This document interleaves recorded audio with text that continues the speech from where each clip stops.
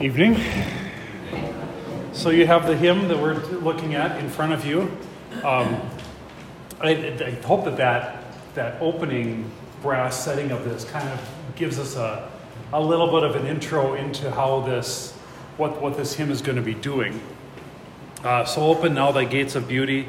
Hymn 255. I was just remembering this was hymn number 1 in the old hymnal in TLH. Kind of a prestigious place to get hymn number 1.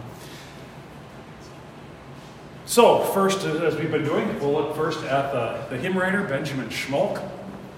Benjamin Schmalk was the son of a Lutheran pastor, and he went to school, and at one time when he was after the gymnasium, came back and he preached a sermon in his father's church, for him or something like that, and someone in the congregation was so impressed with how he did that they offered to pay for him to go to school to become a pastor. So he did. He goes to the University of Leipzig from 1693 1697.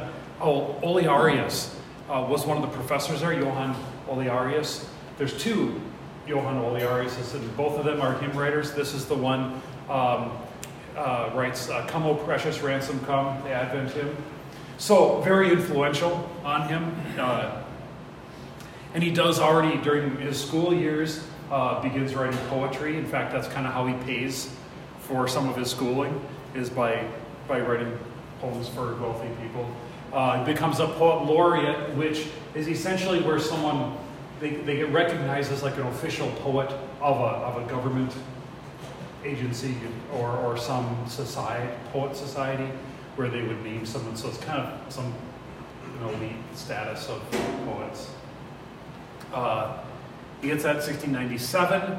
He is ordained, and he does serve as his father's successor in the town that where his father served. I don't remember the name of that. In 1701, that he does get a position in this town called Schweidnitz in the territory known as Silesia, which is today's in Poland.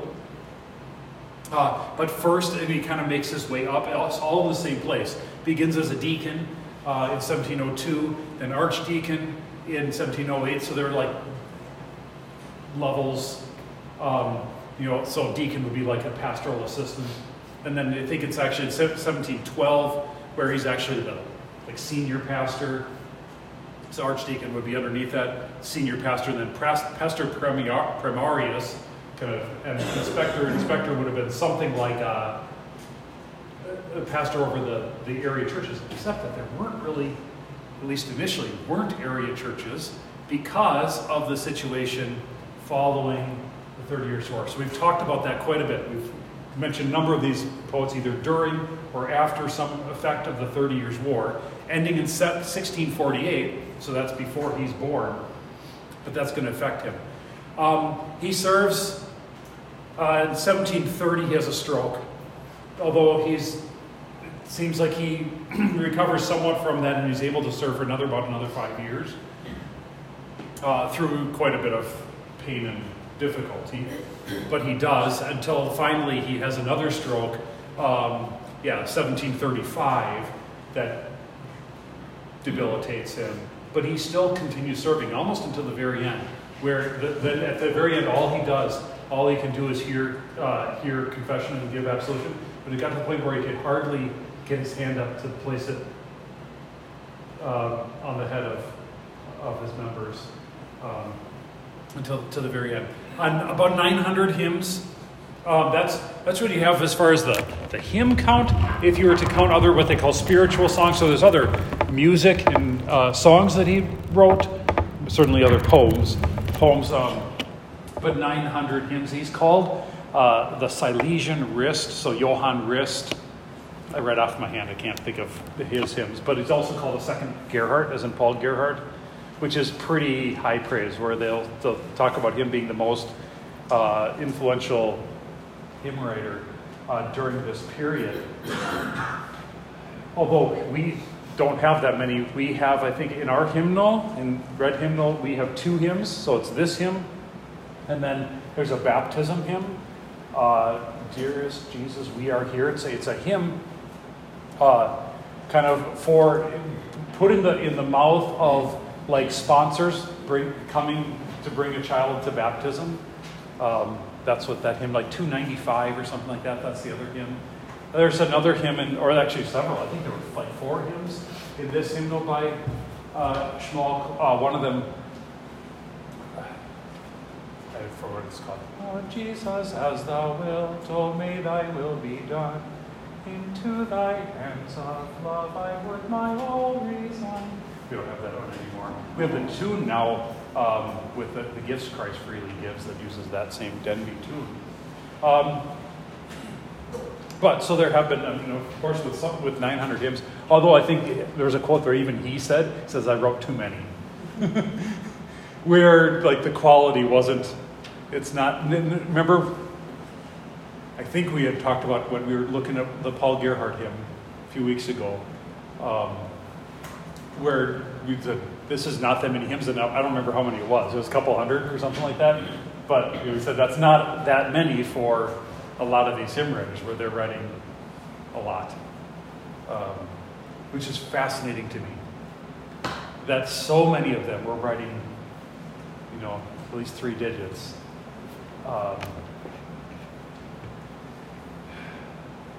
And just compared to like, how many poets do we have? How many hymn writers do we have? Very few.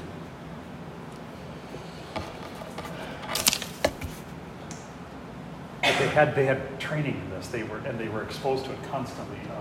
So they have something that we don't have, unfortunately, in this. So we want to talk though about this. The church, and this is going to be a big connection to this particular hymn, is the church that he served in Schweidnitz. And these were called Friedenskirchen in Silesia, in this territory. So, following the 30 Years' War, so it ends in 1648, and the treaty that comes with that is the Peace of Westphalia. As terms for this, here in Silesia reverts to Catholicism as a part of the treaty.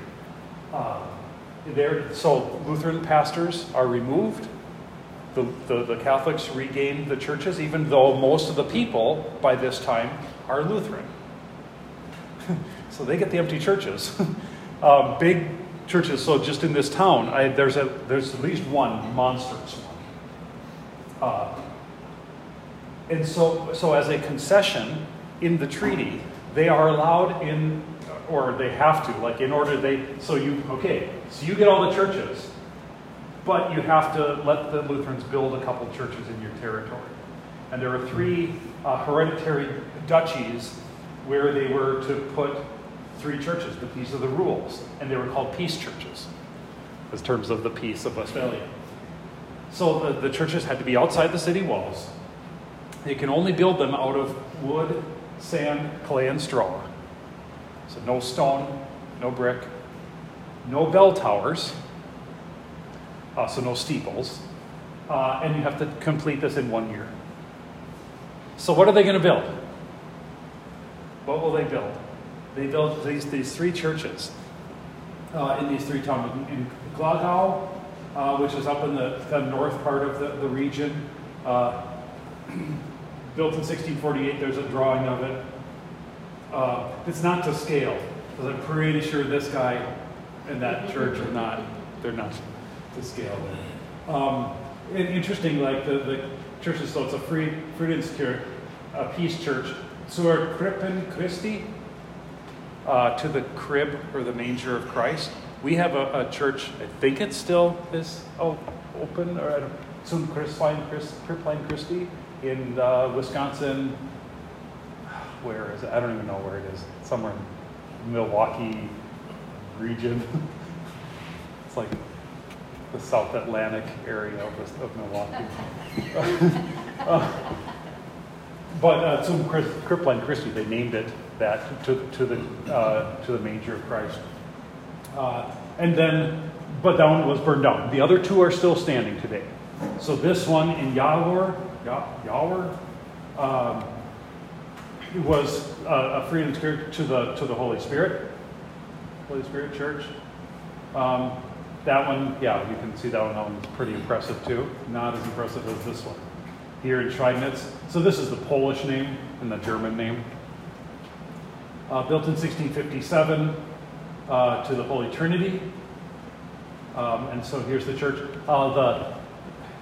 The town council donated like 1,000 trees, logs for it, but most of the wood most of the lumber for it came from this Hochberg family, the landowning families, and so in kind of exchange for that, they got a box in the church that was their family's.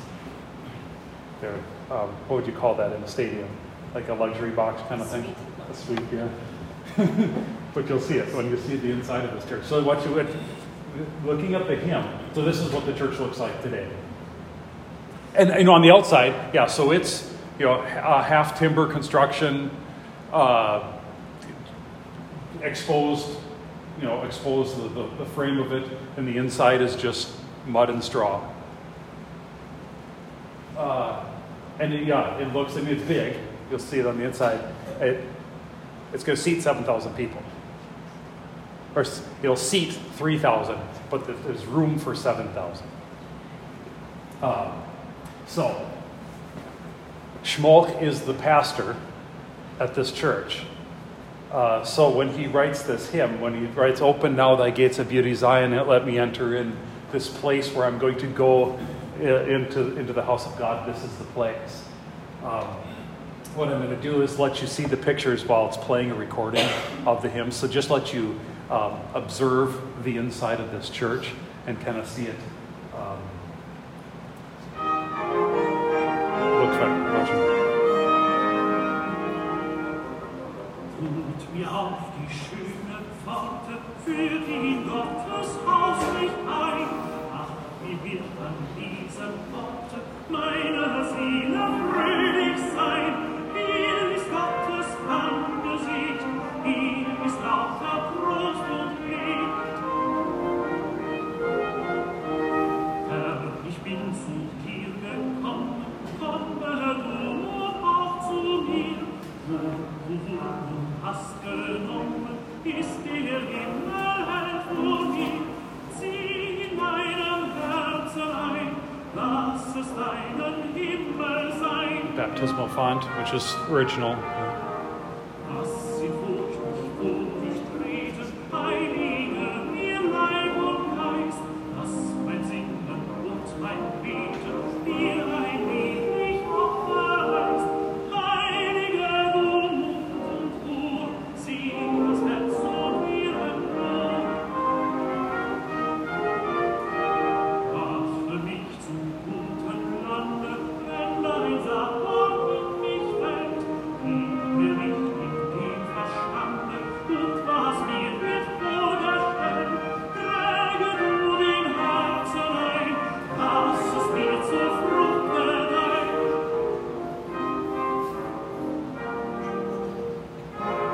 Rede, Herr, so will ich hören und mein Wille wird erfüllt.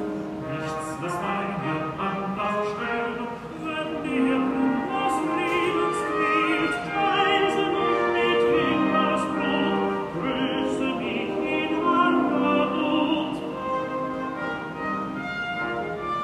Öffne mir die It's a ceiling. Lebensaugen, dass mein Geist sich weiden kann. Lass mir Heil vom Himmel trauen, zeige mir die Retterbahn, hier auf diesem Jammertal. Hier auf diesem Jammertal, Zug im ewigen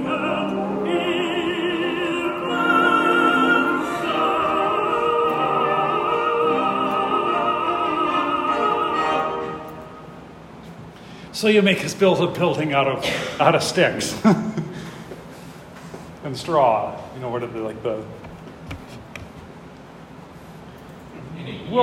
In a year.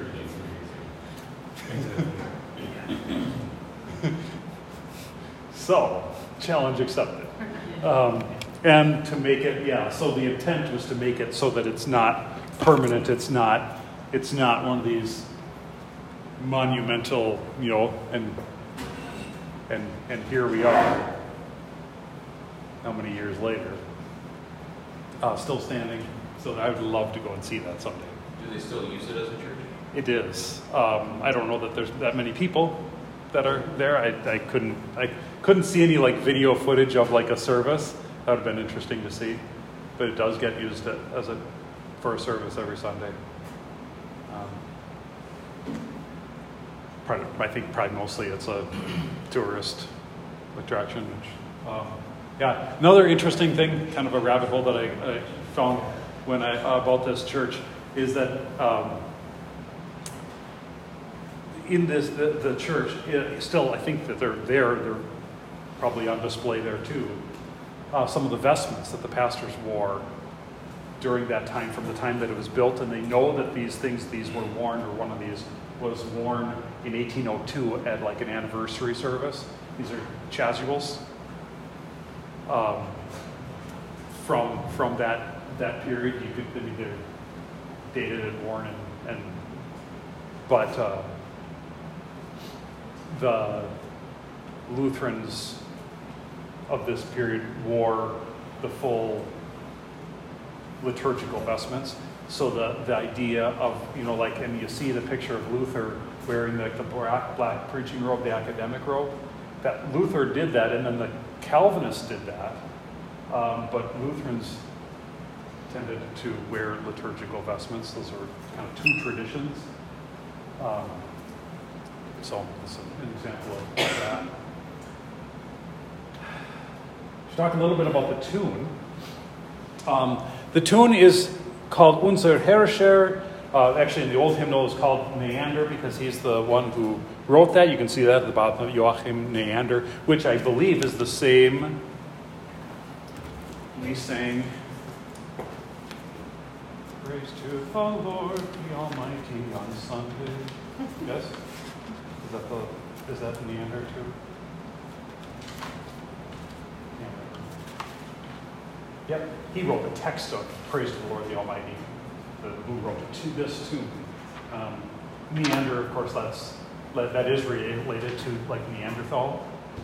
It's the valley where this guy lived. With Neanderthal is a valley, and so that's where they found the bones of Neanderthal person.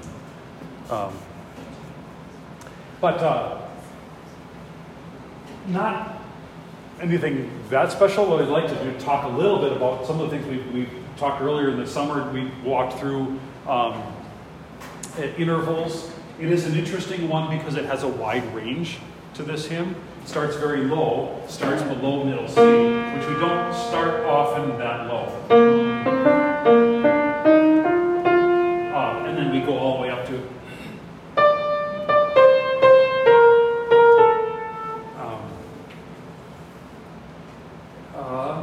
interesting, like I found this graphic, this nice clean graphic.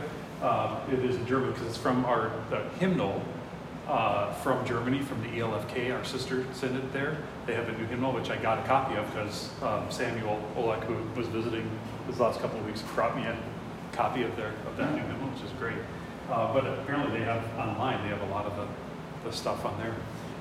Notice one thing different that they do, because they'll put one stanza in the music, and then they'll have the others printed in text in the hymnal too, with just the melody, but they'll print repeats where ours goes all the way through. Of course, when we have multiple stanzas in there, we have to kind of do that. We can't very easily put them in repeats. But doing it this way shows you that you're actually, the tune is not that long when it repeats. That's a reference to, if you remember, it's what was sometimes referred to as bar form, where you have a few bars that you repeat with the same, and that's what we do with the stanza.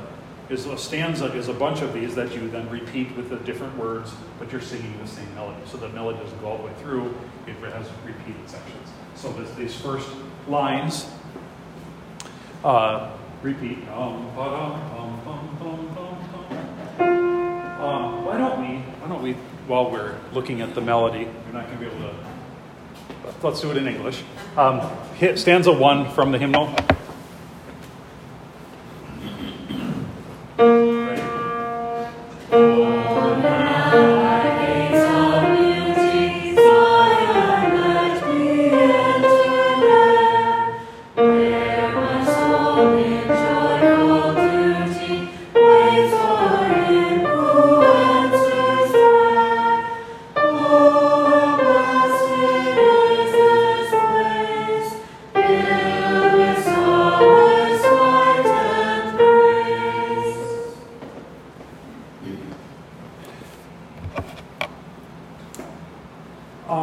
So we have actually a lot of the intervals that we looked at. A lot of them close, bum, bum, bum, or you're just having some full steps there. Probably the most challenging one is the biggest one, this big jump right here.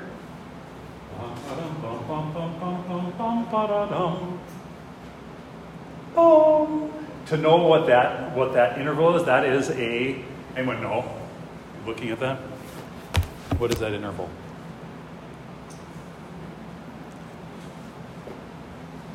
You want to guess?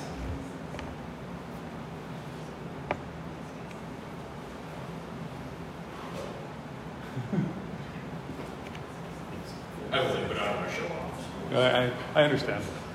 It would be a major sixth. Okay.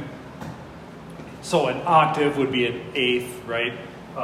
And so major sixth, and to remember that one, because we don't have them that often, I don't think. That's kind of a big jump in him. You'd recognize it. NBC television. There it is. Bum, bum.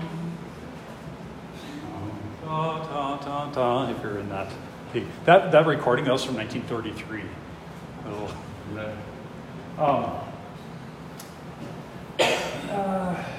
You do have a major fourth here.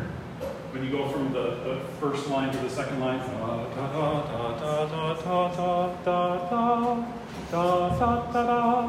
It's major fourth.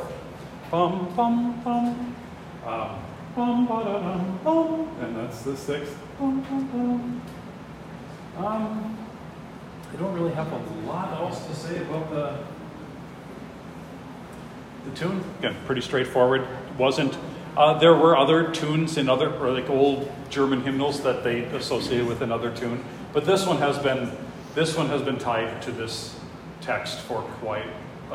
It's pretty widespread use with this text and this tune, even though they weren't like some of the others where they were made for each other.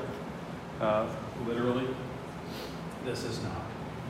So then let's look at the text. Let's look at the words of the hymn. In its original, in the book that it was originally published in, this is a title page from it, printed 1734. I think the earliest date I saw it on was 1732.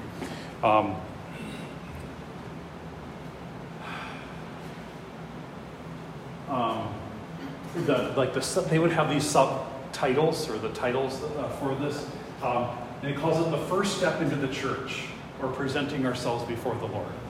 And I think that's where then those pictures of that church, so like what he's imagining of the church that he's walking into is that place. And I think that does a good job of solidifying what we're going to sing about is happening. So what are we entering into? What is this place? What is this place that we're talking about? So let's look at the text here. Open now thy gates of beauty, Zion, let me enter there. Talk a little bit about beauty. So in the German is shade, beauty, beautiful.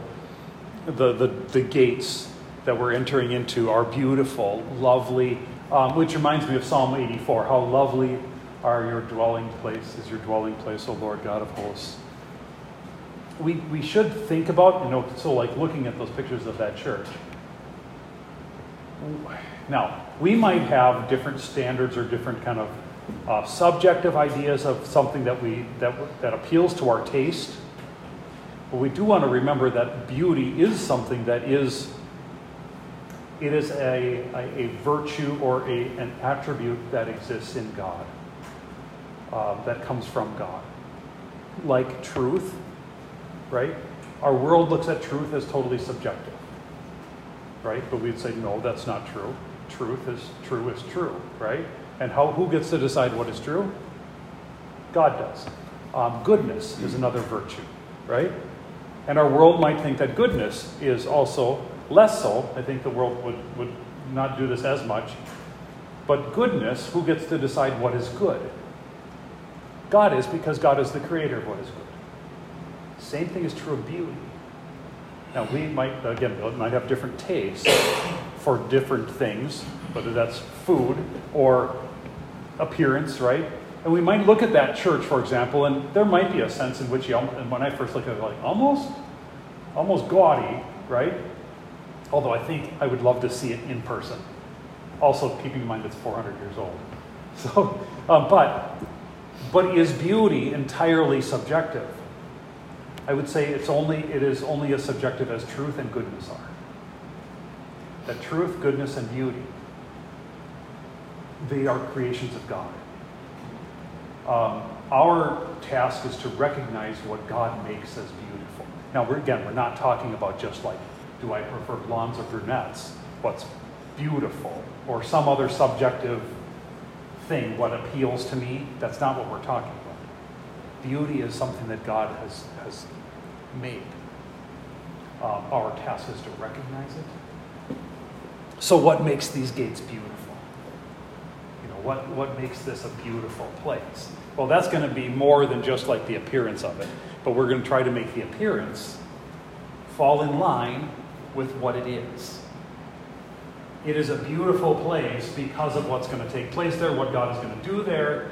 And so we would want to adorn it to make it kind of fitting for the beauty that it is. Yeah? In the same way, we would want to align our minds to the truth of God and His Word, and not align, manipulate that in order to fit my ideas and opinions. God's Word is truth. We want to recognize it. So open now thy gates of beauty. Thinking back to those like Psalm verses, like how lovely is your dwelling place. What is it that makes it lovely? It's not because it has the right shades of color that makes us feel happy and bubbly inside, but it's because of what happens there.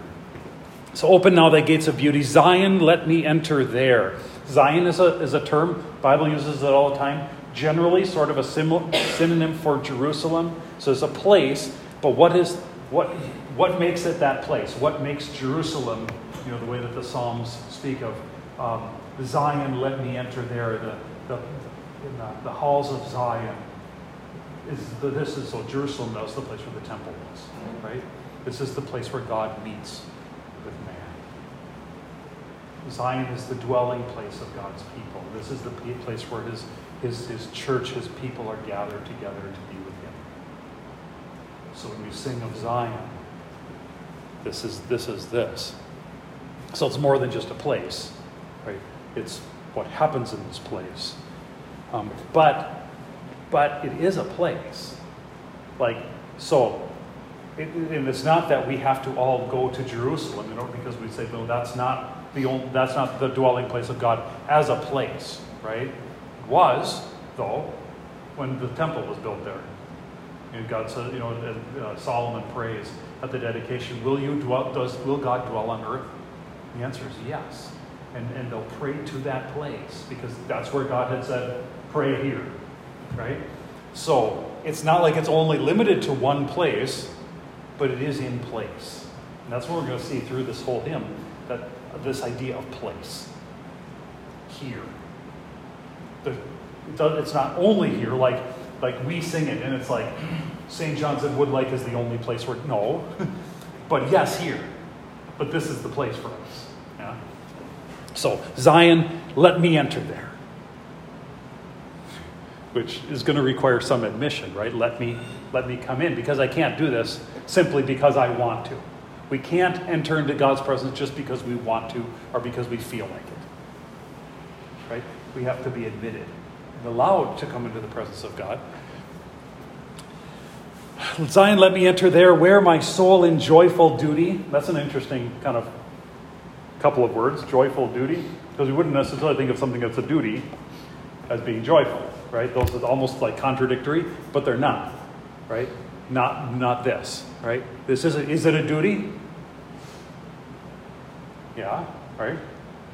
This is the worship of God optional for the Christian? It is not. So, is going to church optional for the Christian? Some people think that it is not. But it's not this duty, like this burdensome obligation. It is a joyful duty. It is, why wouldn't we? Can we? Yeah. Where my soul in joyful duty waits for him who answers prayer. Interesting on this one. Waits for him who answers prayer. That's the Catherine Winkworth's translation of it. But I came across recordings, and this phrase was, waits for God who answers prayer. A lot of versions. You know what they did there? Or why they might have done that. Waits for God who answers prayer. Why instead of him? Any guesses? Because apparently there's someone who doesn't get his preferred pronouns. And it's God. God is the one who doesn't get to. And this is, so like, I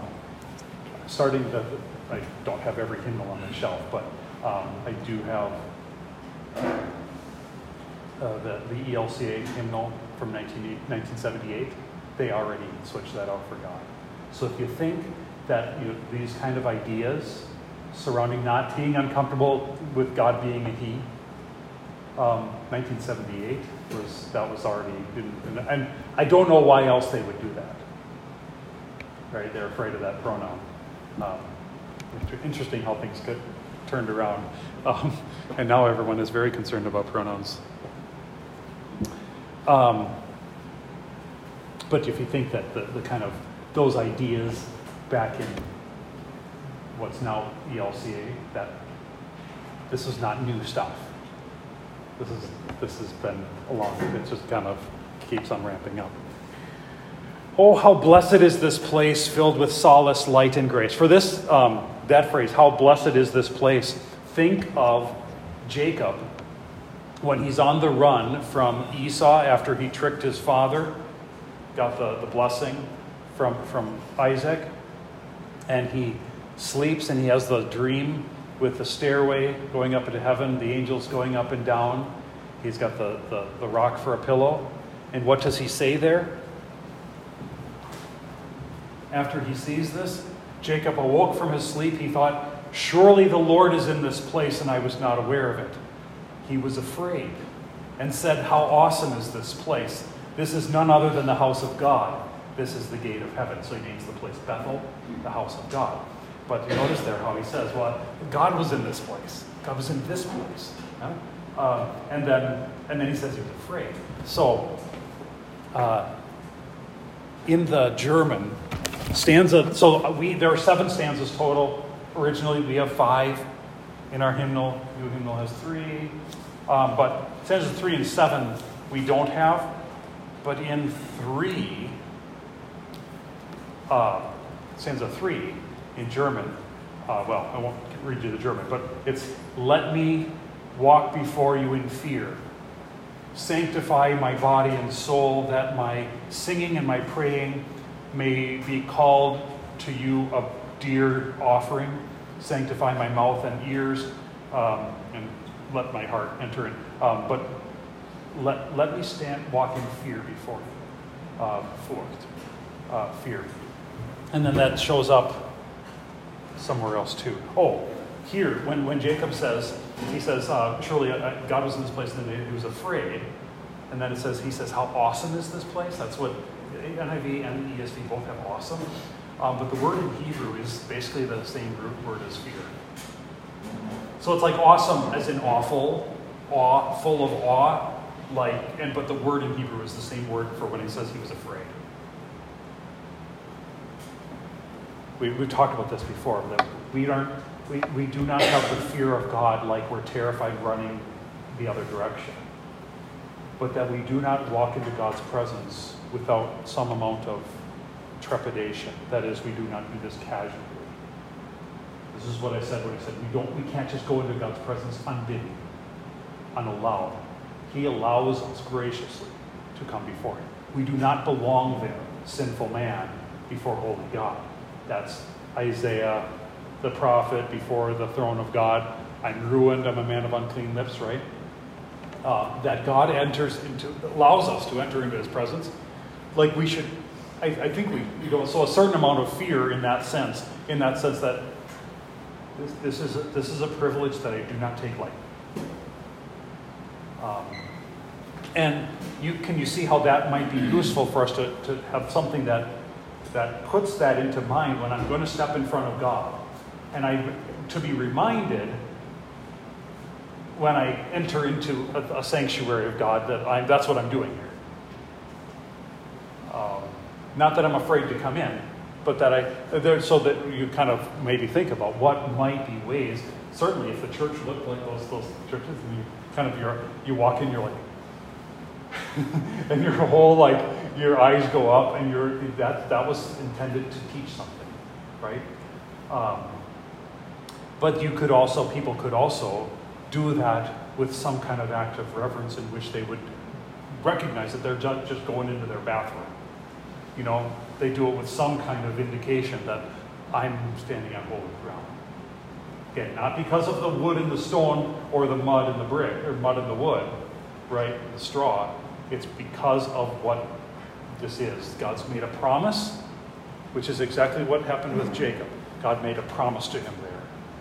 And in that promise place, that's where he sets up, that's where with Jacob and all the patriarchs, we saw this men's Bible study, everywhere that God makes a promise to them, they're setting up stones.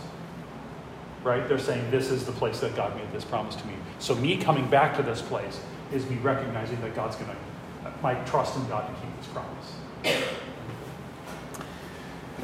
Oh, how blessed. So we sing the same thing. I think that's what he's thinking of. Oh, how blessed is this place, filled with solace, light, and grace. The German word, what I think is what she's translating as solace, is the word Trost, which means comfort. It's a beautiful word, Trost. Light, it's Trost und Licht. Also, then the rhyming word is Gottes Angesicht, which is God's countenance in the benediction. How does it go? I should know this. I need to do it from the start. Bless you. Make his face shine upon you. The older version is his countenance, right? It's God's attitude towards you that he shows in your face, whether he's smiling or not. Right? But this is which is, I think that's reflected in the word grace then too. If he's looking on us in favor, that's what we want. That's where we're going here. So we're coming in hoping he's going to be smiling at us, but filled with solace, light, and grace. Stanza 2. Gracious God, I come before thee. Come thou also unto me. So it's not just us coming to God, because also ultimately we can't come to God. We can't go to God. So God's going to have to come to us. Otherwise, this is going to be a disaster. Otherwise, we're just entreating the great and powerful Oz and trying to get out of him what we want. And God's not just a man behind the curtain, right? He's the real deal. So he's got to come to us. Come thou also unto me, where we find thee and adore thee. There a heaven on earth must be. To my heart, O enter thou. Let it be thy temple now. So us, that if God would come to us, graciously forgiving us, then this is a heaven on earth must be. And at the end, where it says, let it be let my heart then. So if God comes to me, he says, come to dwell in me, in my heart, that to make then me his temple, but it's actually in the German, it's my heart will be heaven then. If God dwells there, that will be heaven, which is kind of mind-blowing. That this would be the dwelling place for God. If God would then come to me, to little old me. Here thy praise is gladly chanted. Here thy seed is duly sown. So that in the German it has a reference to in my singing.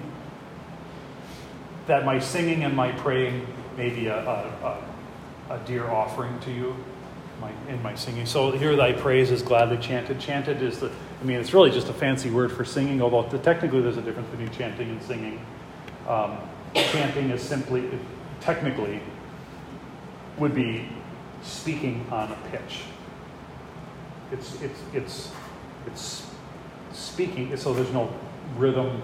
It's just speaking, but on a, so it's what we would know, like chanting the Psalms or something like that. We're just talking to her, but it's elevated. You're raising the pitch. So instead of just saying, "The Lord be with you," we say, "The Lord be with you." And it's not. It's just on. It's kind of more orderly, I guess. Because all speaking is also on pitch too, right? Everything that you say has a pitch.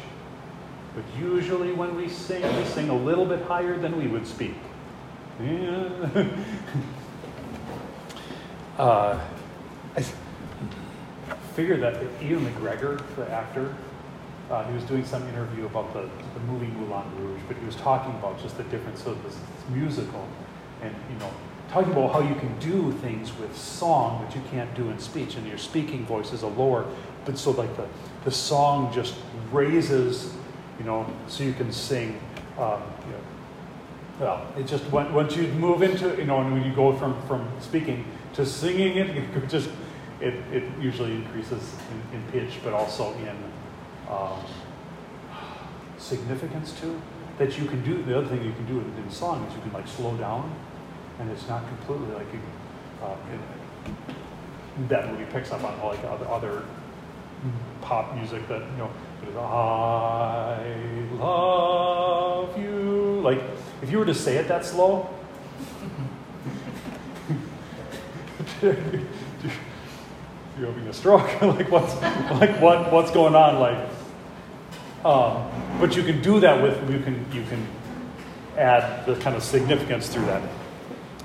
Hear thy praise is gladly chanted. So is there a difference between praise spoken and sung? Not in content or not in the subject matter, but what it is it's lifted up. It's all it is taking speech and elevating it. It's saying important words. We're going to sing. Song. It's my dad, and I love you. I love you. You can do that. It still sounds a little bit ridiculous, but it's just saying it's screaming important words. That's all we're doing. Yeah.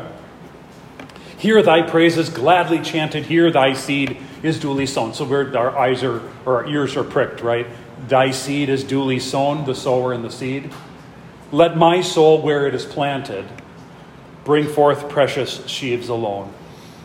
Okay, so the prayer that God's word, which He's going to sow in this place, that's what we're coming for. So if we're going to meet with God, what's going to happen there? Well, we're going to sing our praise to Him, but His word is going to come and be planted in us. May it bring forth, so that all I hear may be fruitful unto life in me. So that my prayer, that what I hear, what the word that is sown in me would bear fruit. Yeah?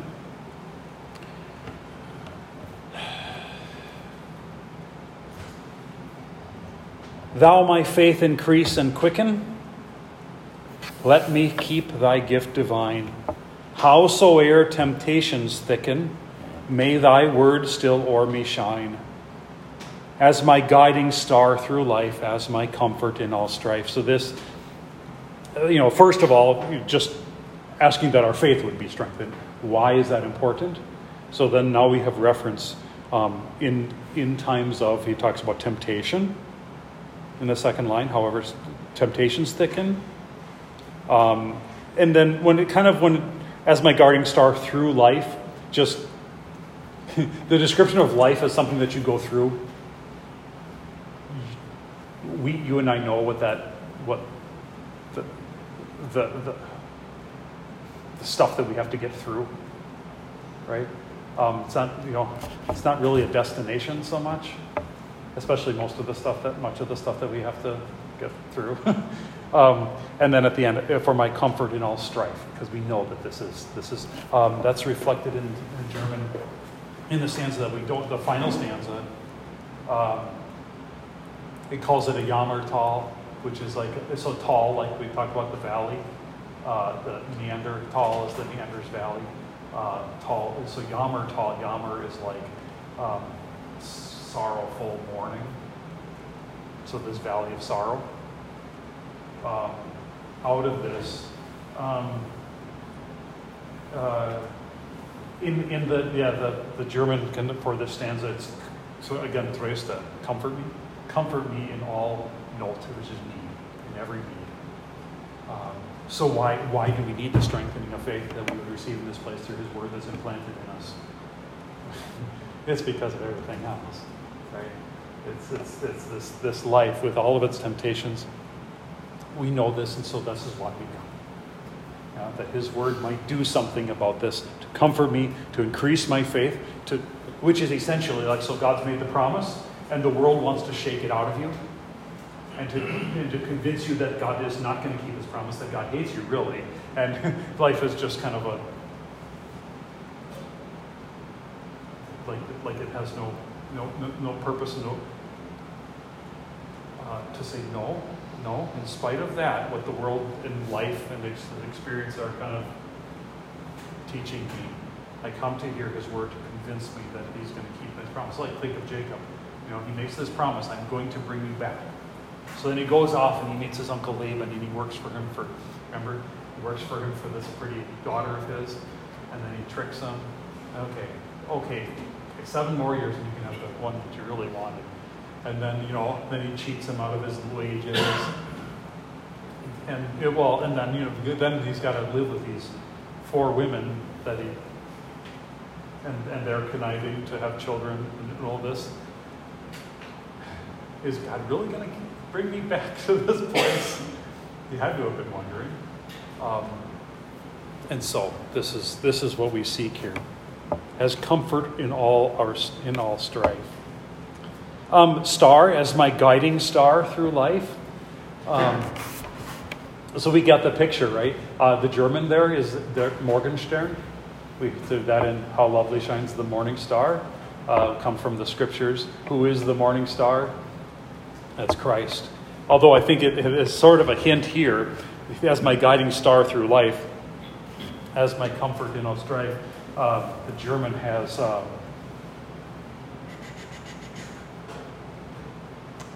Ja, das sei mein Morgenstern. Who leads me to the Lord? So I think it has in mind the wise men following the star to find Jesus. That's kind of in the picture, but still guiding star through life as my comfort in all strife. Stanza 5. Speak, O God, and I will hear thee. Let thy will be done indeed. I think speak, O God, is kind of hints at 1 Samuel chapter 3. Samuel, when he's a young boy, and he's with Eli in the temple, and he Samuel, Samuel, and he goes to Eli and says, you called? And he says, I didn't call, go back to bed. Does this a couple times, and the last time he says, okay, next time you call, say, speak, Lord, your servant is here, is listening. And he does, and God speaks to him. So I think it's a reference there. Speak, O God, and I will hear thee. So who do we believe is? So we're coming to this place. And again, it's this thing that we have to, we believe because the scripture says it, that this is where God speaks to me. Sometimes people will talk about, no, God told me, God spoke to me. God does. Here. In the place where His word is proclaimed. His word is His word. So this is God. God spoke to me. It's not like this matter of like God gave me this. God speaks to me like without words,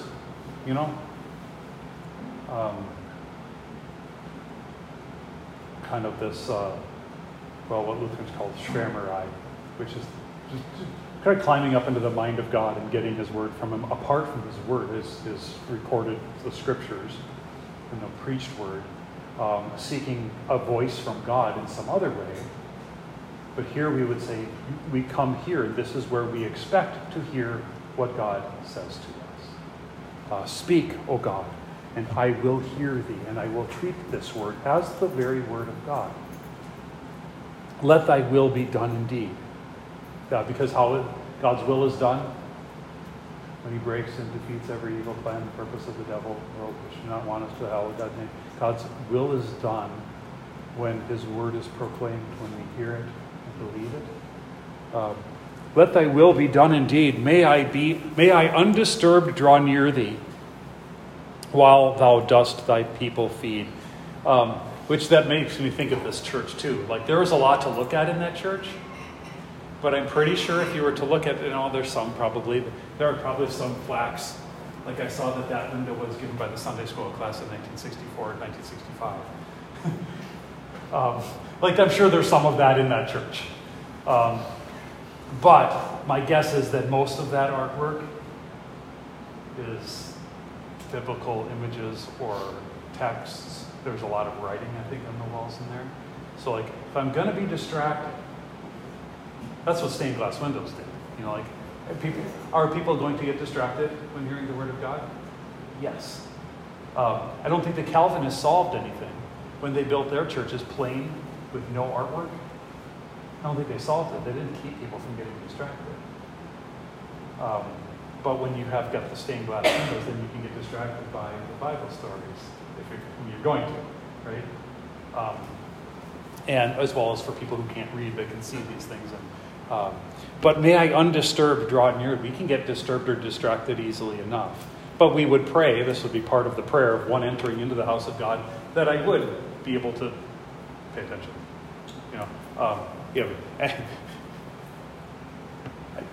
I'm guessing this is a kind of a universal thing, that it is sometimes hard to pay attention.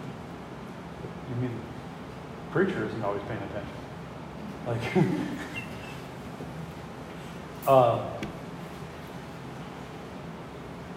So what do we do about that? Well, I mean, preacher will try to make it more interesting, I guess.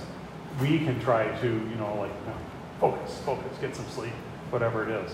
One thing that we would do is we would pray that we would, that'd be a useful thing upon entering into the house of God. May I undisturbed draw near thee while thou dost thy people feed. Meanwhile, while I'm struggling to stay awake and pay attention, what does God do? See, the work in the divine service is not your work, even though sometimes it takes some work to focus or this or that, right? But who's doing the work? It's the sower, right? God is the one who does the work. Yes. So there are things that we can do either to take away if I purposefully daydream or something like that, or I don't go for sure. But meanwhile, while I'm struggling to pay attention or struggling with this or that, right? Meanwhile, while thou dost thy people feed. A good example of this is little children. That may be the best example. Who look like they're paying absolutely no attention at all. Talk about getting distracted. Although I find that actually it's adults that have a harder time. They get more easily distracted, I think. It's just, maybe I just notice it. I watch who turns around when something makes a noise in the back, and I can see it'll turn around. Anyway, grown-ups do it. But distracted, doing something else, they're coloring. But then you've had this, where you found out that they were actually listening when you didn't think that they were, right? What's happening there? God is feeding his people, even sometimes when they don't even notice. So sometimes while we might feel disturbed or feel distracted, there is this reality that God is, again, not that we would try to not pay attention, like, oh, God, that's all right. God can do things without I say the Holy Spirit's kind of sneaky that way. He will work in us even when we don't realize that he is. Here of life the fountain flows. Here is balm for all our woes. Again, the German word there is comfort. Balm. I think that fits the sense of what is getting at. Just going to glance at my notes here and see. I think I got everything that I had jotted down. Any questions on the text of it? All right, good.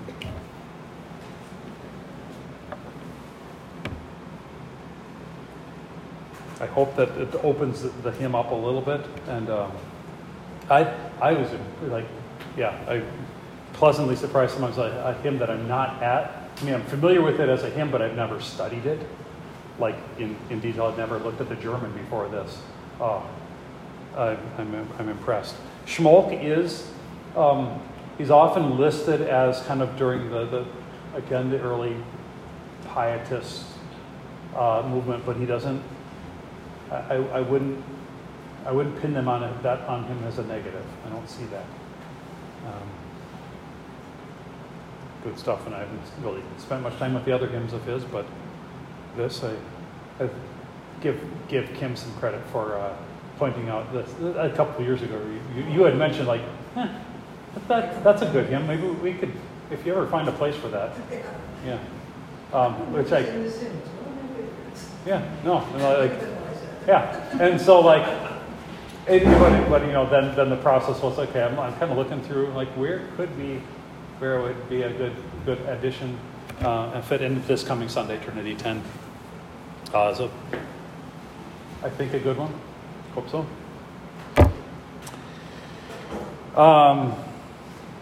So we've got 5 stanzas in our current hymnal, as you see before you, the new hymnal. It's got a new translation. I'll let you look at this on your own if you want to, if you have access to a copy. It was the project director decided I looked through some of the comments that he had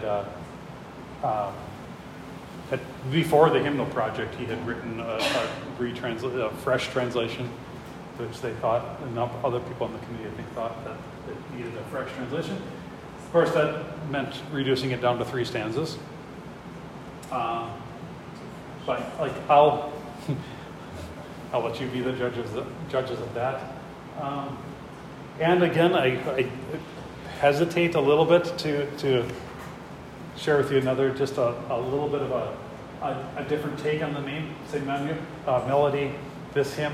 So this is this hymn, but they're singing in German. So this must be a German church.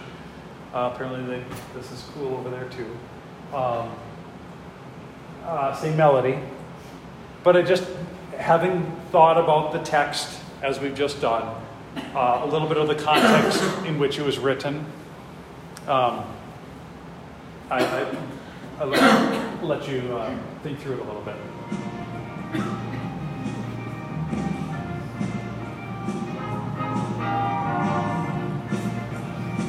It's got some good trombone parts, I think, that you're going to...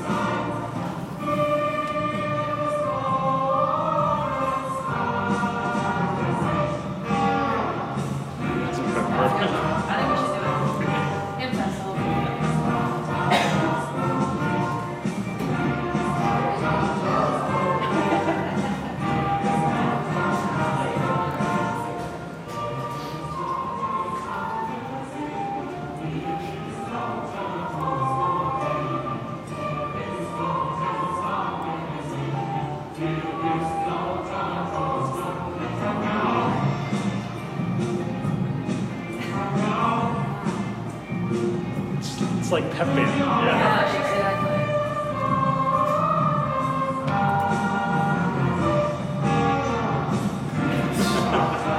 I like it.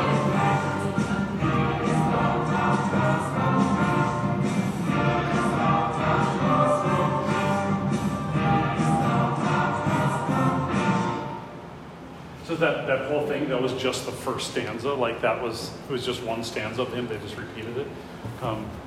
I don't know, just like with some of the others, we're not trying to just oh, we don't like that style, or we don't like, to think about it kind of clearly and even charitably, like, but does it work well with the text?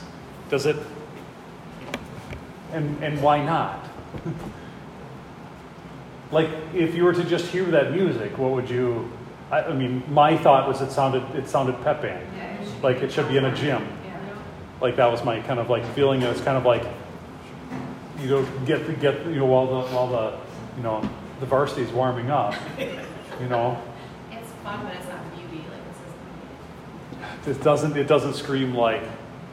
Could you imagine them doing that? I mean, that was a beautiful big church that they were in, but could you imagine them doing it in that other church? It doesn't have that like kind of sense of awe and like this. You know, okay, yeah, here we're going to come into the presence of God with trepidation and fear, looking for consolation and comfort in our sorrow. Trombones could for sure do that, and some kind of drums could do that. But yeah, interesting, like how it just changes the entire feel of the text. So I don't want to leave you on that. So I've got one. This is just piano and voices, but again, same other in English though. Do you notice? I think they'll have that God instead of him on this one. Oh, it's not going to play the shoulder.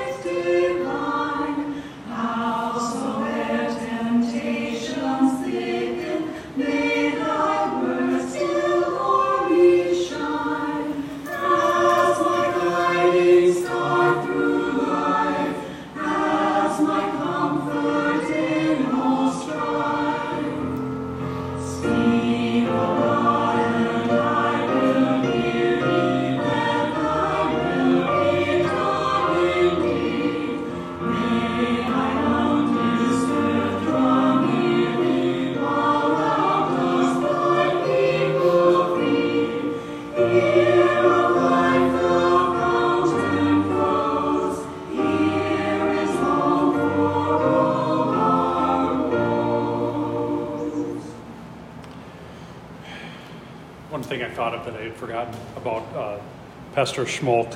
So in serving that parish, there were, I forget my notes, something like 36 villages that were, so they, you know, like those three churches were the only Lutheran churches in all of Silesia. So it means like those, you know, maybe three, four pastors that were serving there at this church, they had 30-something villages, like up, I think I'd seen one number about 14,000 people that they were serving. Which I understand why, like that church that can hold 7,000 people, was not from just from that city. It's from everywhere. They had no more churches. This is the only Lutheran church. And so, like, later on, like, and even that rule against having no bell tower, 1708, they were able to build a separate standalone bell tower, made it of the same kind of construction, still standing there today too, except for two bells were taken out during World War II for they needed the metal. Yeah, so just try to like imagine like that many people, very different kind of work then that they did. You know, they weren't handling a bunch of other stuff. They're doing probably mainly services, and people would come there to. The other thing, about the new translation. There are some phrases in the new translation that like do capture something that the Elizabeth Winkworth translation doesn't capture, but I think it misses just as many. Also, if you drop stanzas, you're going to lose a lot more, even if they were perfect. It's still only 3 stanzas out of an original 70 stanzas, and it's just a little bit more folksy. Not just that it drops these and thys. It's just a little bit more folksy, I guess. I don't know that it was necessary, but yeah. But German-wise, there's some expressions that that captures it. That Winkworth is I think a fairly reliable translator. Some people criticize her; she was not Lutheran, just more Anglican, I think, or some. I'm not sure what her actual affiliation was, but she did us a huge service in getting a good chunk of our hymns into English that we would not have gotten that quickly, that many. And generally, the translator has to be just as much of a poet as the original author, maybe even more, because they're constrained by this is what the original poet. And I'm trying to faithfully bring that out, but I've got to put it into the meter and everything like that, and then to make it beautiful too. That's a tough thing. So I think her translation is pretty good. She did not the 2 stanzas that our hymnal doesn't have, 3 and 7, she didn't translate.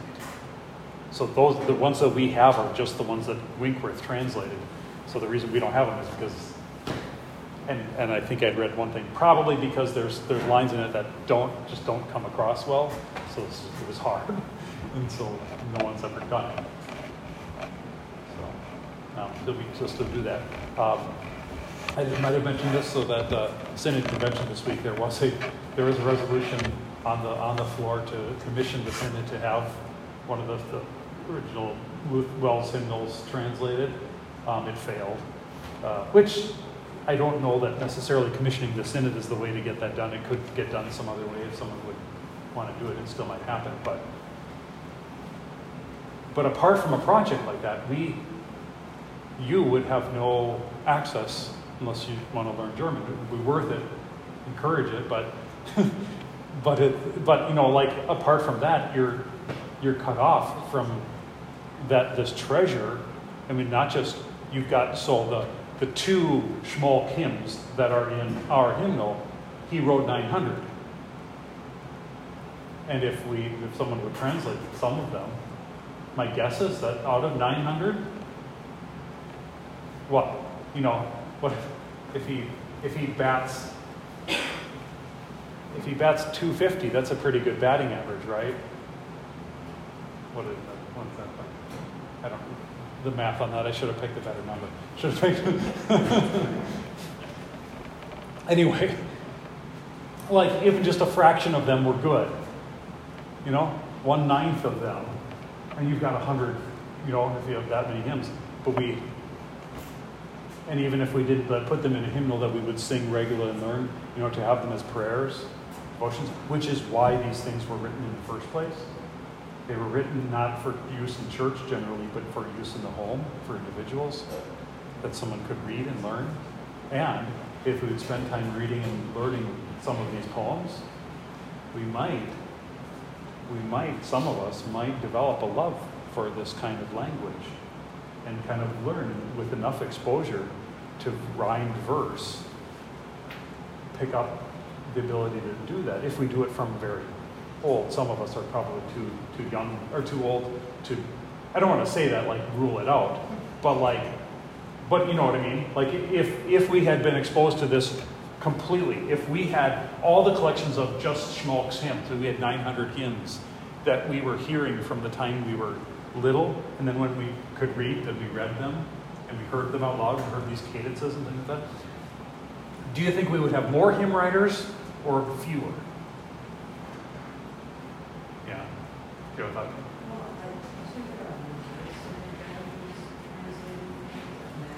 Matthew Carver has done a ton of. Where does he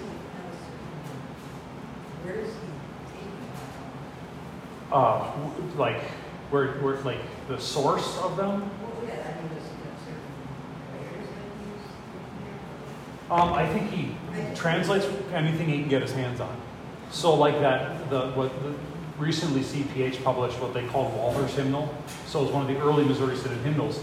And I was just looking at that today because actually this hymn isn't in that one, interestingly. It was in the early Wells hymnal, but not in the Missouri Synod one. They had 4 hymns by this guy, but not this one. Interesting. That surprised me.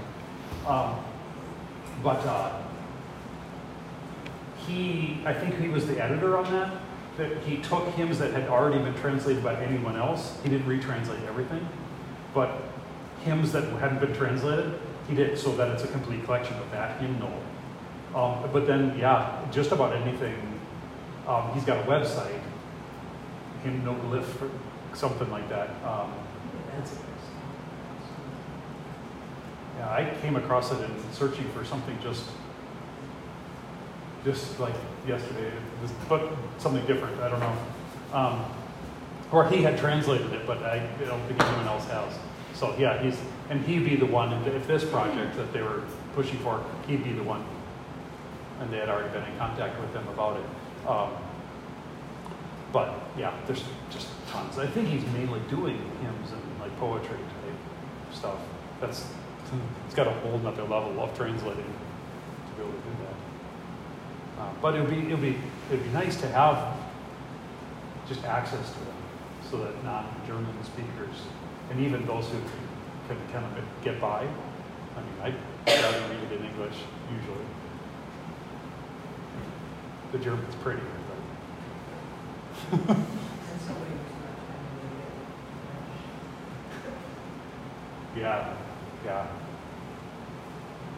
But you know, there's something to that, like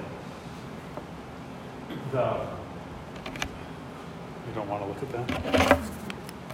Oh, sorry. I don't know what it was. But yeah, so like the formality of the language, does this hymn suggest a kind of level of formality? I mean, in my head, based on, again, the text as it is, as well as the context in which it was written in that space, you know, he could have made the hymn as boring as the outside of the church.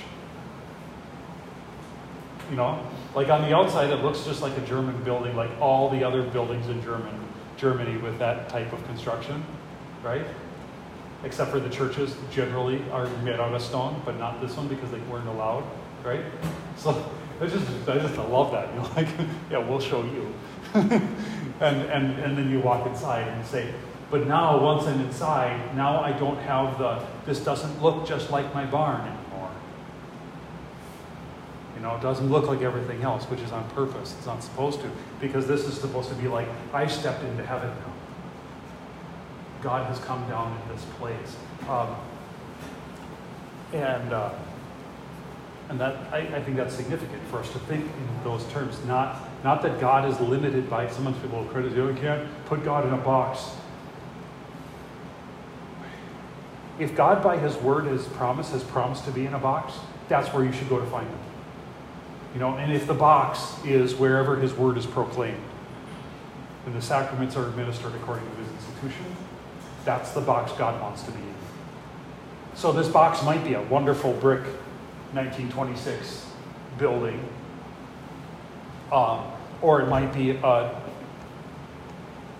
half timber, hay and straw, or straw and mud building, all decked out on the inside. You like, whatever the place is, it is in a place. God does come to us in a place. You know, he doesn't just whisper in the wind. He's got places. And then within the place, you know, that's why we put up a place for the Word of God to be preached, and even a place for it to be read, and a place for the water of baptism to be contained. And we have a place for the sacrament of the altar, for the elements of Jesus' body and blood to come to us from Jesus to us, right? We go to this place. And these are things that I used to refer to those things like as furniture in the church, you know? And we dress up the furniture like we dress up the pastor with pyramids, right? Cloth. But I think it's more useful for us to talk about them as monuments. That's what I think what they are better than furniture. Furniture has a practical purpose, right? That you do something with it, which this does have a practical purpose. And people who like to play around with that, they get that confused. And then they're like, if you've ever seen a guy preaching from one of these music stands, right next to a big marble pulpit or wood pulpit. You ever seen that? If it annoys me, you know, this is fine. Like, you know, but what happens is, so he doesn't have that, and he's got this pulpit up here that's got this stand for things like books, and then he's like preaching because he wants, you know, to be informal. And he's like, well, now what do I do with the book? That's why I got the music stand here. It's exactly what you had up here, but a lot prettier, you know, and like was made for that purpose, for the explicit purpose. They carved it out of trees and stained it, and, you know, and it's like worn from generation after generation of preachers leaning on the pulpit and doing, like, you know, right? And they're like, this will work. This is fine. It is true, functionally, because if as a furniture it does the job, but you need some kind of thing. But say this is a monument to the Word of God. It's not there to elevate the preacher by any means. And woe to us if that's what it was. You're like, oh, I think I'm pretty something special. Here, let me stand up taller than you. Entire reason for that is so that that the sound travels over the Cheerios and hits the ears, right? That's why we're up on steps, is so that things can be seen and that the sound travels. It's not to elevate the guy in the pulpit. I mean, he's more than half covered up anyway, which is on purpose too, right? He's dressed like the monument. But so that this Word of God, we say, this is so valuable to us. Here God comes to us, and here God comes to us, and here God comes to us. And like, I know where to go with the comfort, I think. I'm not waiting around for God to whisper and like, maybe he'll talk to me, maybe. But like, I had this, I'll pause the recording. All right.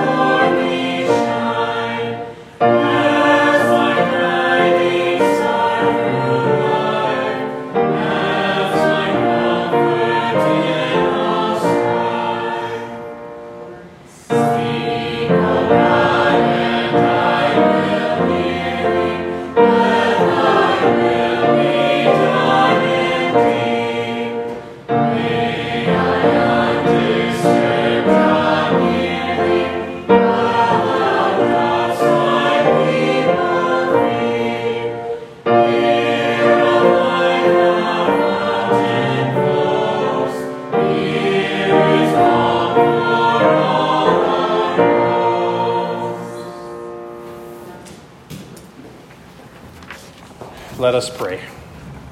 Lord Jesus Christ, Almighty Son of God, we beseech you, send your Holy Spirit into our hearts through your word, that he may rule and govern us according to your will. Comfort us in every temptation and misfortune, and defend us by your truth against every error, so that we may continue steadfast in the faith, increase in love and good works, and firmly trusting in your grace, which you purchased for us by your death, obtain eternal salvation. For you reign with the Father and the Holy Spirit, one true God, now and forever. Amen.